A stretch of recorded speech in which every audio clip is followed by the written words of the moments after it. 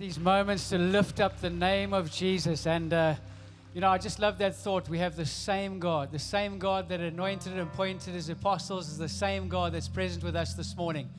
And just a sense of expectation as we come to worship God, that it's no ordinary God we worship, yet he presents himself with his people. I see some people already taking a seat. That's awesome. But I'm going to ask you just to stand one more time. I just so appreciate the Stormers and the Bulls being in the final of the United Rugby Championship. I don't know, I just thought that would be good. But just grateful for these moments together to meet at this church. As you take a seat, give someone a high five, tell them they're looking good, and welcome to church. God's going to speak to you. God's going to speak to you.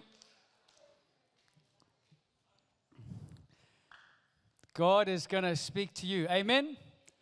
Amen. Welcome to 10:30. If you're visiting us, Dilsett, it's a warm welcome to you. Thank you for joining us on a nice Sunday. We live in a beautiful part of the country. As we always say, it's the promised land. Amen? And for those who are joining us live, good to have you with us too. I'm going to get straight into it. And we're starting a series today. It's the book of Acts. It's quite chilly in here, is it? But we'll warm up. There we go. The book of Acts. And if you get into the book of Acts and you read the book of Acts, I tell you one thing your heart's going to do. It's going to start to burn from the inside out. And just over these next 5 weeks, we're going to be looking at the book of Acts. And the reason we're doing it is because recently I saw a clip from the Apollo 13. Everyone remember Apollo 13? Okay, just me. Someone at the back there, thank you. Apollo 13, Tom Hanks and a couple of guys, and they went off to the moon, and they got into trouble. The oxygen tank went up, and they were coming down, and Mission Control was on Earth in Florida. And there was a guy who led Mission Control, and his sole responsibility was to bring these 3 astronauts back in safety. And you know the one line from Houston, we have a problem. You know that one line. Anyway, there's another line that's in this film that stood to my attention. It reminds us of what we've been called to as a church. And anyway, they're in Mission Control. The problems happen. The oxygen tank's gone off. They're in huge trouble. The guy who's speaking to the 50-odd personnel in Mission Control goes through the challenges, and he just lists them, challenge after challenge after challenge. Now, I don't know about you, but it feels like the last 3 years here. Challenge after challenge after challenge. If it's not the looting, it's the rain. If it's not the rain, it's the variant. If it's not the variant, it's the virus. And anyway, so we've got challenges, but he's talking and he's going, and then he stops. And there's this awkward silence. And then one guy from the back, young intern, gets up, adjusts his suit, adjusts his tie, and he says, "Excuse me, sir, with all due respect, I think this can be our finest hour." And I thought to myself, as the church, what if, in the generation we're living in, what if this could be our finest hour? Our finest hour over our marriages and our families and our communities and our neighborhoods and this country. You see, the finest hour doesn't depend on the circumstance. The finest hour is the faith we carry inside of us. It's not dependent on it. It's what God's put inside of us. What if this could be our finest hour? Do you know that Jesus spoke about an hour? He spoke about a finest hour. You know what he said? He said, "The hour is coming when my true worshipers will worship in spirit and truth." Can I say it another way? The hour is coming when my true worshipers will worship in power and truth. The power to live in this life. Our finest hour is not waiting for one day when we get to heaven. Heaven has come to our hearts and we're living it now. The finest hour is when God's power gets inside our ordinary hearts and is displayed for his glory on this earth. His power inside of us. We're not waiting one day. It's here with us right now. That's the story of Pentecost. Pentecost is when the Holy Spirit came down and filled our hearts. Tess spoke so well last week around that thought of being anointed. And so we're leading on, but if I'm anointed, I'm also appointed. Appointed for a purpose. Appointed to witness. Appointed for my life to be a witness, my business to be a witness, my marriage to be a witness, my family to be a witness, for my life to represent something and showcase the glory of God. When the world out there sees God in you, they glorify him because they go, "Oh my gosh, just ordinary you doing something supernatural." Amen? Amen. So it's our finest hour, and over the next week we're going to look at that. But the thought for today, and here's what I want to do. It's something that we all know. It's something that we long for. When we were little children, we had these people in our lives. They were things that people we looked up to. We all wanted to be this. We all wanted to have it. And in fact, sometimes life and challenges have come at us, and we've downed down our expectation. we almost got a little bit, as we get older, we got wrinkles, and these are actually war maps because it's all the challenges we've been through in life. And sometimes because of the challenges, we tend to downplay it. But it's something that God wants to give every one of us. In fact, when we get to the end of our lives, it's what we want to be known for. And so I wanted today, if you're taking notes, the simple title is this: A Heroic Heart. I want to talk about what it looks like to be a hero, but not just a hero of the faith. And I don't know about you guys, but we have different interpretations of what a hero is. And I thought I'd help you guys just with some pictures of what some heroes have looked like for me in my life. Starting with this one behind me. You'll see him come up now. Do you see him? Yo! Can I give me my cape? To be honest, every now and then I fly, or I dream, and then I dream I'm Superman. Anybody else here? Just me. Anybody else here just want to fly? You know, you're like, just make me fly. You know, I would love to have been Superman. I mean, look at him. I mean, back those, the suits were tight. I mean, Lycra was back in. I mean, look at those boots. Yo. Anyway, so Superman, that was a hero for me growing up. And then there's another hero, and this is probably more contextual to you, Winston Churchill. I mean, look at him. I mean, what an incredible man. A man who fought the evil of what Hitler represented. The man who stood up in a time when the world was shaking, and he used these words. He said, 1,000 years from now, they will thank us that in this generation, it was our finest hour. He fought for freedom. And the reason we are here today is because he fought for freedom. Winston Churchill was a hero. What about the next guy? Too soon. That's definitely too soon. I think Chris Rock won't be too pleased with that. But anyway, so, you know, there's another hero, Will Smith. But anyway, here's the thing. Here's what I want to say, is that our perspective on heroes is a bit tainted. You know, we have we associate heroes with celebrities. We associate heroes with, there's a distorted image because I think, to be honest, there's a self-interest inside of us that wants to have some sort of celebrity status. We want to be that known for something. I mean, you ask the average young person, I want to get them YouTube, give me some followers, you know. But so I think God, in a way, wants to show us what a true hero's heart looks like.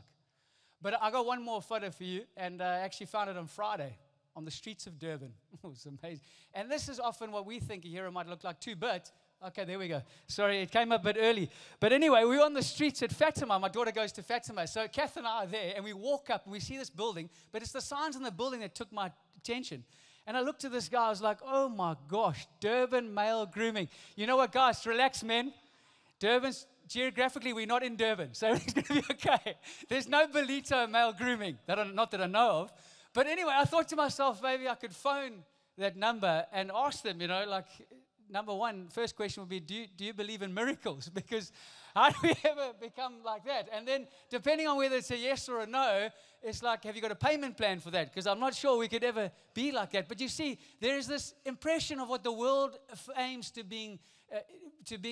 look like, or it's an outside talent, or it's something that I might have on the outside, but God wants to get on in the inside. And so, what the world would display as a hero, it's not that. What I want to do today, and my hope is this, that every movement has heroes. We're going to look at some early church heroes, people that sacrificed their lives, people that saw the kingdom of God and said, no, we've got a message that we need to tell the world with. And I think if it's going to be our finest hour, we need to let heat to get on the inside of us and recognize the purposes God given us, and that's to be a witness. The power of the Holy Spirit has come for you to be a witness first to witness to God and what He's done for us. And so we want to capture that in some ways. There are heroes in every movement. Christianity is a movement, not a membership. And what do heroes do? They inspire us to live bigger lives. They challenge our small thinking. I think when David came up against Goliath, it wasn't the size of Goliath that made him angry or upset. It was the small thinking of the people of Israel. Hey guys, let me just remind you about the God that's bigger than this giant. Let me remind you about the God that has already declared victory over your life. Let me remind you, and sometimes the thing behind getting in church is to remind ourselves that God's bigger than we could ever comprehend. We have one hero, just to set it up from the beginning. His name is Jesus Christ. And He did what we could never do. Some people ask me, are we saved by works? I say 100% yes, just not our works, His works. What He did for you and I is the most amazing thing we can ever comprehend. And to the extent to which our heart sees that, if you'll just see the hero, you'll pick up some of his traits. Can we read a scripture today? Acts chapter 4, and I'm going to read it. And I got some tensions in this text. Tension is, how many know that life is full of tensions? But tensions are not there to be resolved sometimes. They're just there to be managed. But also tensions build something in you. If we didn't have challenges or circumstances that came against us, we'd be comfortable. And if you get comfortable, life becomes easy. And then you come. But anyway, God has called us to live in a world, whether we believe it or not, and we're going to face some tensions. But in it, he gives us some truth. Are you ready for the truth and the tension? Let's read it together. Acts chapter 4, verse 23. And it reads like this. It's the early church. It says, on their release. What were they released from? They were released from prison. There's a tension straight up in the text. They are in prison. They have been in prison. I don't know, maybe you felt like you've been in prison for a while. Prisoned into your thoughts, prisoned into your past, prisoned. I don't know what your prison looks like. It might not be physical, but it can be spiritual. After their release, Peter and John went back to their own people and reported all that the chief priests and the elders had said to them. And when they heard this, they raised their voices together in prayer to God. I just love this start because I don't know about you, but if I'd heard they'd been in prison, I would have said, guys, let's make a different plan. I don't know about you, but it'd be like a couple of guys go and plant a church in Stanger, and they start preaching about the resurrection of Jesus. Next thing you hear, they're in jail. What would our reaction be? Listen, get some lawyers in there, sort it out, get them out. Never go back to Stanger. What were you thinking? Maybe our thing would be change the message. Tell them about the prodigal son. It's a lot better. Not about the resurrection of Jesus. No, you would think, or maybe get some insurance on their lives. I don't know. We would make a plan.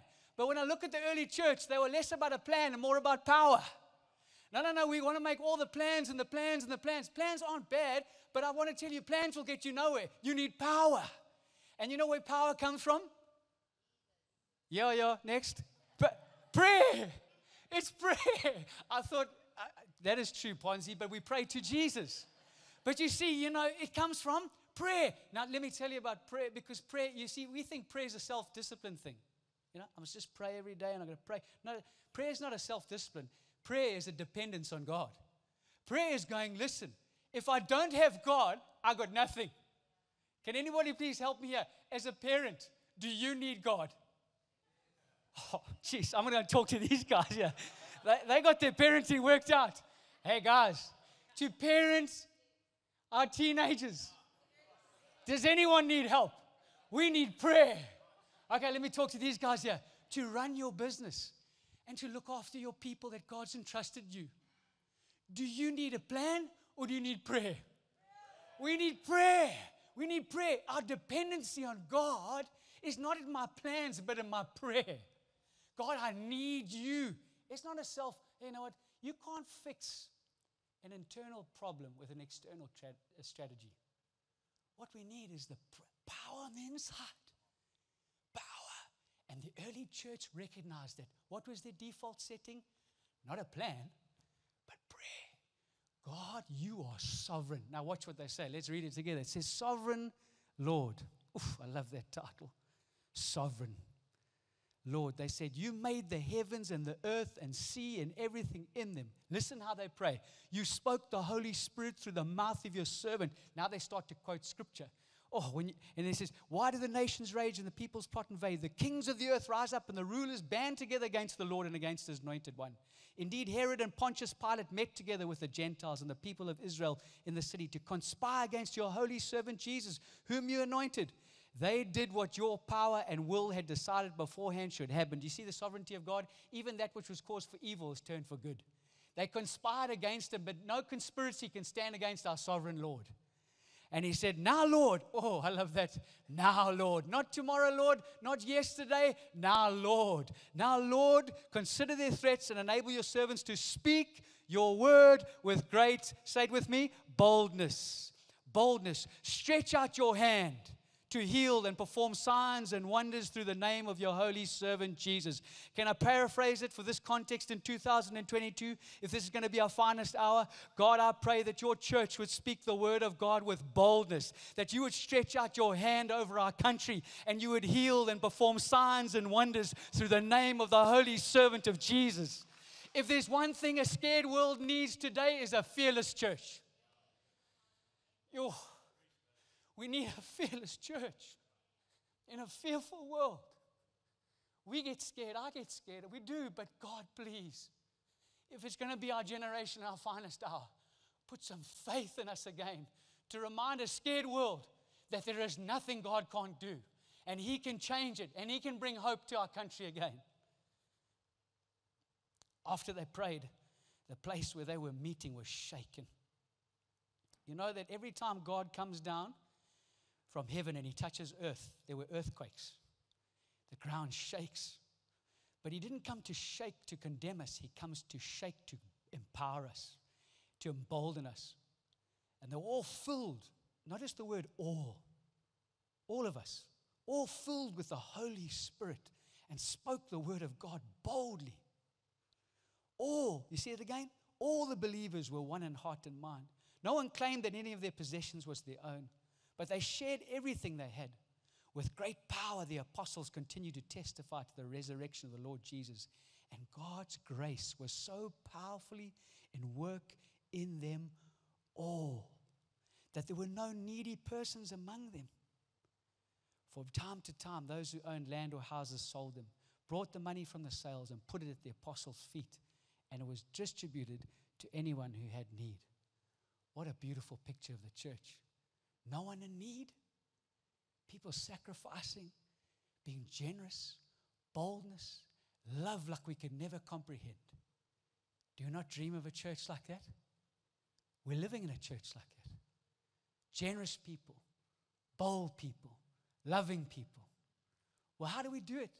If there were heroes back then, there's not just a chapter in the Bible here, you know, the heroes of faith in Hebrews 11. That's not just for those select few. God's invited you and I to also have a heroic heart. And how do we cultivate that? 4 things I want to mention. First one, sovereignty and suffering. Attention to the text that brings truth. Sovereignty and suffering. Sovereignty and suffering. The word sovereign means 2 words. The reign is ruler. Sov is supreme. He is the supreme ruler. Now, I don't know about you guys, but I'm so grateful for a God that stands above this earth, that is not limited to time and space. A God that can turn what was meant for evil and turn it for good. A God who knows that created everything and yet knows everything about us. He's not just earthly ruler, He's supreme ruler. He stands above us and He knows everything about us, and yet He wants our good and His glory to shine through this universe. I'm so grateful for a supreme leader and ruler. Here's the challenge, though. When we think of sovereign and supreme, we think like often people will say, the man upstairs. They call God the man upstairs, which is to imply there's a ceiling, which is to imply that He's far from us. You see, our thinking is because He's sovereign, He's far from us. But that's not true, because the gospel is a story about a God who writes Himself into our story. Do you know that there's a play that's happened for many years in London. It's called Cats, written by Andrew Lloyd Webber. And you can go to the play. In fact, you can even cast for an acting role in the play. But even if you're in the play or you watch the play, you're never going to find out the character of Andrew Lloyd Webber. You never get to know the author. But I want to tell you the good news of the gospel is that God wrote the play of humanity, and He's written Himself into the story by sending His Son and giving us His Holy Spirit. That's how good. God is not someone far off in the skies. He's the one that came down to live on earth and suffer with us and suffer through His Son so that we might have life. The King has written Himself into the story. You know, I thought about it. The Queen just celebrated 70 years of her Jubilee. The royal fans here are going to, no. The Queen, 70 years on the throne. I mean, did you see the pageantry? Did you see the musicians come out? Buckingham Palace adorned, celebrating the Queen. But you see, it's been a long time since we've seen someone ascend the throne. She did it 70 years ago. Now, she's 96, the Queen, and there's going to come a time where she's going to say goodnight. She's going to go to heaven. And who's going to ascend the throne? We're not quite sure. Hopefully it's Prince Charles. He's hanging on. But Prince Charles, but you see, there must be a chair in Buckingham Palace somewhere. And Prince Charles is going to ascend the throne. He's going to move from a prince to a king. You know what happens when you move from a prince to a king? It changes his relationship with the people. He becomes your majesty now. And there's this separation that happens where once there was familiarity with the prince, there's no longer with the king, but not so with the God that we know. You see, the God we know, you see, Jesus said to Mary at an empty tomb, he said, Mary, don't hold on to me. I'm ascending to my Father. Tell my brothers. You know how beautiful this is? Jesus said, my ascension, the further I ascend, the closer you come to me. Because Jesus once called us friends, but now he calls us brothers. You see, as my God's ascended, it means I have closer intimacy with him through the power of the Holy Spirit. He ascended so that the Spirit could come to you and I no matter where we are. We might be in a prison block, we might be separated, we might be in the deepest depths, but God's Spirit is with us all the way. He ascended. We were once friends before John 14. John 20, we are now family. You see, our supreme ruler, he might have ascended, but means we come closer. Mary, let go. You're going to get more of me. More of me. Supreme ruler. And then he speaks about suffering. You know, these guys were in prison. Prison. Pagati. Inside.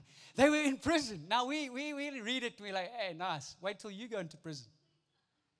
Reality hits you in the face, but not a physical prison, but in many ways we walk in those prisons every day. The prison around our thinking. And can I just tell you something? When you go through tough times and you see grief and loss, the challenge is not so much about the circumstance, the pain of the circumstance that we go through. It's more about the assumptions or wrong assumptions we made about God in the pain. It's our limiting beliefs about who God is when we go through the suffering. And what Jesus was saying to Mary, Mary, you need to let go of your limiting beliefs. You're looking for an empty tomb. You're looking for a dead Jesus. I'm no longer dead. I'm fully alive. You see, when we go through pain sometimes, pain can shut down our eyes. Mary couldn't see anyone. She couldn't see Jesus. She couldn't even see the angels. She didn't recognize them. You know why? Because when you're looking for the pain, when you're always looking for pain, pain is all you're going to see. But in the pain, he invites us, no, you can see the promise in the pain. Jesus standing before him. But he's so kind, you know. He says her name. He goes, Mary. And you know, this isn't Mary, his mother, or Mary and Martha. You know that Mary? No, this is Mary Magdalene. When she gets introduced into the Bible, she's the one that was possessed by 7 demonic spirits. You know what I love about this? When Jesus, the first person he shows himself to in his resurrected states as a woman, Mary Magdalene. You know what I love about this? God works most powerfully in those who are most powerless. His grace is surprising. His love is unending. In your pain, when you feel like you've got nothing to go, that's when the grace of God comes in. He came looking for you and I, and he found us where we're at. And he gives her name. He says, Mary. And Mary, her response is Rabboni. The word rabbi is teacher. Rabboni is like a nickname. It's affectionate. It's like, here on the North Coast, everyone end with an affection name is an I at the end. It's like Granty, Dubsy, E-I at the end. It's just it's an affectionate name. Mary had an affectionate name with her father, with Jesus. She knew him and loved him.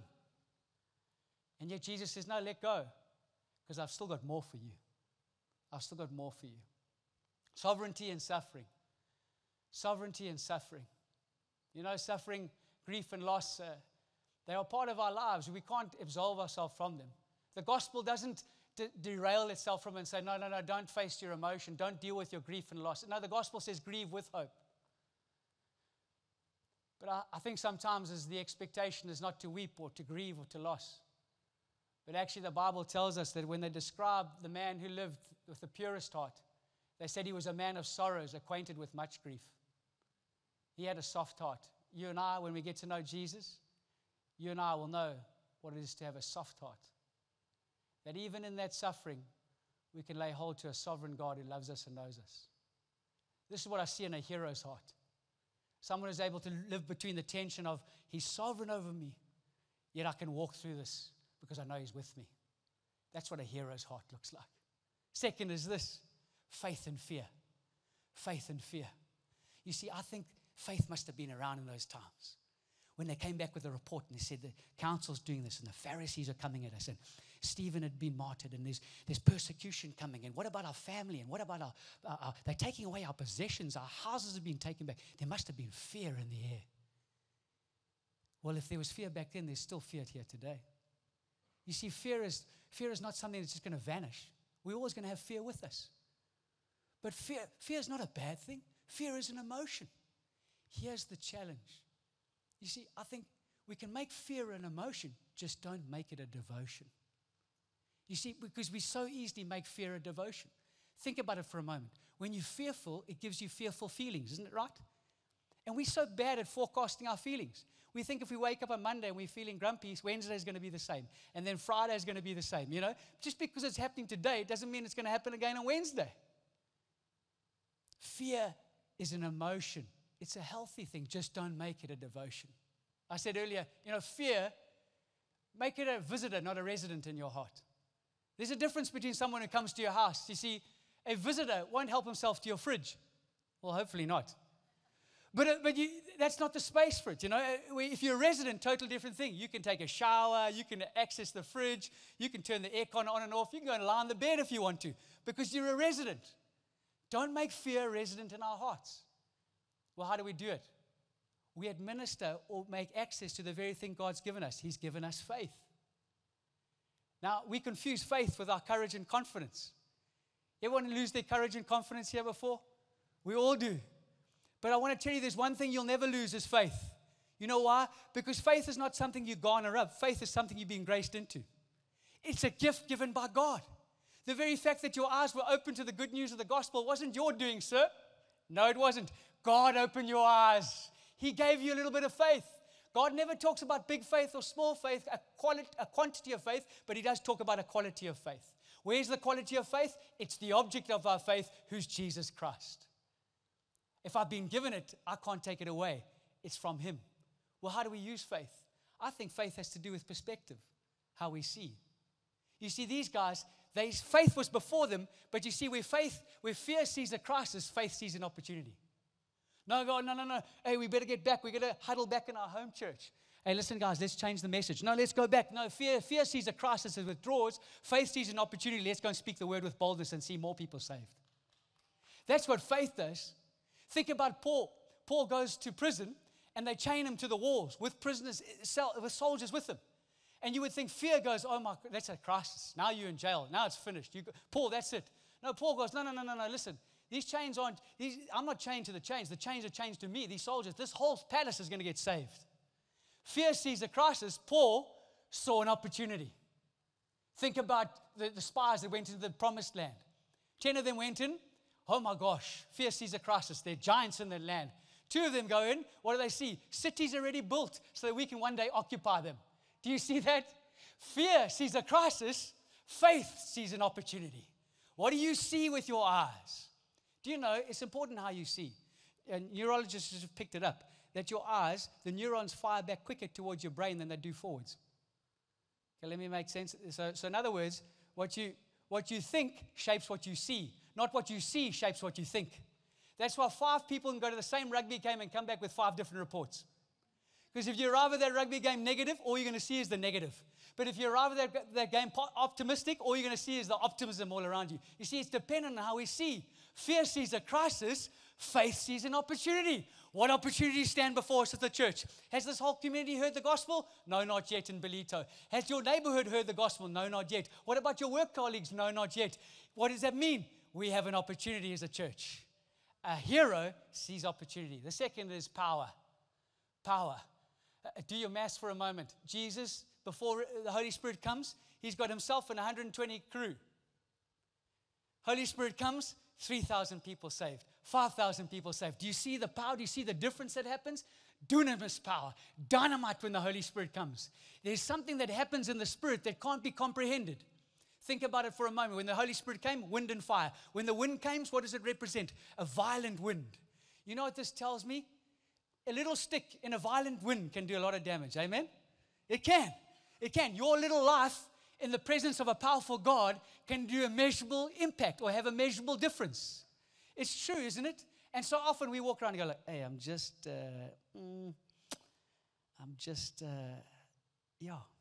not good enough. I just can't do it. I just. But maybe we should change our language to know I'm just a child of God in the presence of a powerful wind. I'm just this person, but I know the God that loves me and knows me, and He poured His Spirit, and He gave me, and He anointed me with His Spirit. I'm just Mark, but I know that God loves me and knows me, and He's called me for a purpose. You know what I'm saying? Change our language. Why? Because the power of the Holy Spirit is resonant in our hearts. The last one, faith and fear, is around accessing the promise. We access the promise. That's the gift of the gospel. You know, I think you got the word, and then you got the promise. But do you know what the Bible says?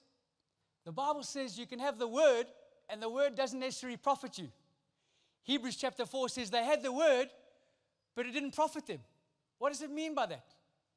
You know, if I had to come to church on a Sunday, we love coming to church, don't we? Don't we love coming to church? Andrew, why don't you move 2 seats down there? Just on that third seat. There we go. I'll come join you. So, you know what happens is we come to church, and hey, Andrew's my brother. That was my brother. And we sit down at church, and, you know, we can come even 4 Sundays in a row to church. And we can hear the word. Did you hear the word today? It's a good word. Thanks, my brother. Always encouraging. Amazing. But, you know, and we can hear the word, and we can get inspired a bit. But the Bible says you can hear the word, but never profit you. But if I think of this early church, they prayed scripture, they heard the word, and then they acted on it. And they accessed an incredible promise. Because it says there was no one in need. There was generosity and boldness around them. There was something that they did or acted on. How many know that I can be in church, I can hear the word, I can go home, goosebumps. I go home and I psych myself up. I'm going to do it. I'm going to do it. But you never do it. Or we hear the word, we heard it and we think we've done it. But we haven't done it. You know, I can hear the word, I go home and interpret it in Greek and Hebrew. But I'm still not going to access the promise. What's important is what I mix with the word. Now, when I hear mixing, I get excited because it reminds me of my mum. Remember my mum used to make cheesecake in the Kenwood machine. And she used to mix the eggs with the flour and the icing. And then mum would make it, and then she would, us 4 boys would be like hungry dogs outside. And then she'd say, the bowl is ready now. You would lick that thing clean, eh? You remember that? It was cleaner than a dishwasher today. Anyway, so mixing's important, you know. And so I'm not a baker, neither am I a candlestick maker, but my wife makes a great mealie bread. And you know, the mealie bread, you put butter on that, it's hot, it's beautiful, it's got the right ingredients. But you know, when you get to the end of the month, all you got is baked beans, a bit of cheese left. And then you try and put that ingredient into the mealie bread. It doesn't turn out like mealie bread. And it's the same with us. We need the proper ingredients to access the promise. Now, Andrew, what if I told you that I got a promise up here? There's something that's already been prepared. It's just a secret between you and I. Don't tell anyone. It's up there. It's already been prepared. And I thought to myself, isn't that true? The Bible says that there are 3,000 promises in the Word of God that are accessible for every single one of us. And the problem is we got the Word, and we think, no, I just got the Word. The Word's fine. But we never act on the Word. But the Bible says you got to mix the Word with faith to access the promise. Therefore, it'll profit you. And so God's reminding you and I that today, that although we've got the Word, and the Word's good, don't you agree? Don't you think the Word's good? It's sharper than every time. It's sharper than live and active. It equips us with every good work. That's what the Bible says. The Word's good. I mean, think about it for a moment. I've got 3 children. I feed them the same food. If 2 of them are strong and one's a little bit weak, there's nothing wrong with the food. Am I right? We're in this church here today. We all get the Word every Sunday. We get the Word when we go home and we read it for ourselves. We're all getting the same Word. How is it that some aren't accessing the promise and others aren't? Why? You know why? Because God says you've got to mix it with something. And today I've got a promise up there. It's already prepared for us. But I put a little note on 3 chairs here, just below it. You're going to have to look under your chair. There's a little sign on the chair there. And, you know, you look under your chair. If it's there, it's there. If it's there, you can pick it up. If you can pick it up, does you want to grab that envelope for me? Anybody get a notice on their chair? Oh, there we go, right in the front. So there's three other people here, but you know, here's the thing. Here's the thing. You read that now. It says this. I have a promise for you. It's up here on the platform. And you see, you only access the promise when you get up out of your chair. You see, they've all 3 of them have heard the same word. But the only way they're going to access the promise is when they get out of their chair. Oh, is there no one who wants to access the promise today? Maybe I haven't sold the promise. The promise is, no, you'll get to it. Does anybody want to access the promise today? Oh, you do, but you didn't get the note. I'm talking to the 3 people that got the note. Who wants to access the promise first? You do, sir. Will you get up for me? Just stand up. There we go. You see that? All it took was to get up. Sometimes, faith is, we hear a word, but we never get up on it. We never get up with what God's given us. We never get up and do what we said. We never get up and make a decision. We never get up. You put your hand up and you got up. You know what, sir? You just accessed the promise. You see, the other 3 got it. They believed it, but who's going to access it? I got a gift for you. Aren't you? There we go. There we go. Bless you, my friend. Come get it from us. Let's give it up for, what's your name, sir? Theo. Awesome. Theo, this is a voucher to Ray's Kitchen. 6-star cuisine meal. You know what? You and your family, you go there and you be blessed. Have an amazing, because that's what God wants to do over your life. He wants to bless you with something you never deserved. You see that? You didn't, but you got up. Thank you for getting up today. And you know what? It's more than the food. It's the experience you're going to have. It's your family around the table. It's telling them how much you love them and what God's done in your life. You see that? You got the word and you got up. You accessed the promise. A hero's heart, faith and fear. Last one, sacrifice and self. Sacrifice and self. Now, sacrifice, not a woke word. What do you mean sacrifice? That was back in the 1950s we talked about sacrifice. Sacrifice in 2022? I thought Jesus sacrificed his life for me, so I don't need to. No, look at this church. The church had boldness and generosity. And I thought to myself, how did they get that?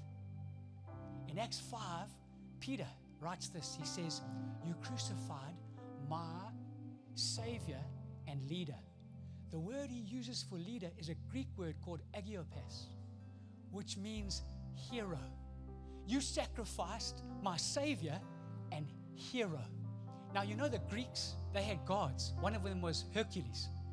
But you see, the Greek gods, they were heroes, but they were heroes because they overcome their enemies with power. But I want to tell you, Jesus Christ was unlike any other hero in history. You know why? He didn't overcome our enemy with power. He overcame our enemies with sacrifice. He gave up his life so that we might be set free. That's what a hero does. You know, I think when they saw Jesus and what he did, it motivated them. You see, we could leave here today and go, I'm just going to go and sacrifice myself. Do it in my own strength. You're going to fail by Wednesday. You need something bigger than that. You need to orientate yourself around the gospel and let that motivate you from the inside and let you see Jesus and what you did. 2 things, boldness and generosity. How did boldness come? They saw the resurrection of Jesus. He was resurrected, and they thought to themselves, if God could rescue his son from dying and raise him from the dead, why couldn't he do it for you and I? God will resurrect every single one of our stories. He'll turn what is meant for evil and bring it for good, because that's what our God does. He is sovereign. And so if God will do that for him, he can do it for us. Give us boldness, God. You go and witness with our lives. The second is generosity. You know what they did? They didn't look at the resurrection. They looked at the cross and said, look what Jesus did for other people. Look what he did for me. Surely we should do the same for others. Surely we should be generous with other people. Surely we should sacrifice ourselves. It's never been about us. It's about other people. A hero's heart knows the tension between sovereignty and suffering, faith and fear, and sacrifice and self. Why don't you stand with me as we close? I mentioned a story with Mary and Jesus encountering each other. And you know, the beautiful thing, you know what Jesus does? He tells her name. He says Maria. It's like it was Mary Magdalene, but now he almost gives it a new name. He says Mary. Now, we spend billions of dollars around the world on assessments and trying to find ourselves. We take assessment after assessment. And this culture today, you know what the culture says? Find out who you are, and you're just going to assert yourself. Get an assessment, and then you assert yourself. The problem is it'll never last. Why? Because we're social beings. We only find our identity in those we adore, and they adore us. And those we love, and they love us, on those we respect and those who respect us. That's why people in gangs have the greatest identity. Now I thought to myself, we've got a different gang here today. We've got a community of believers. And we not only have that, we have the supreme ruler of the universe who looks down on us and says, I love you personally, I love you expensively, and I love you eternally. That's what Jesus wants to do in our lives today. If you've got faith in your hearts,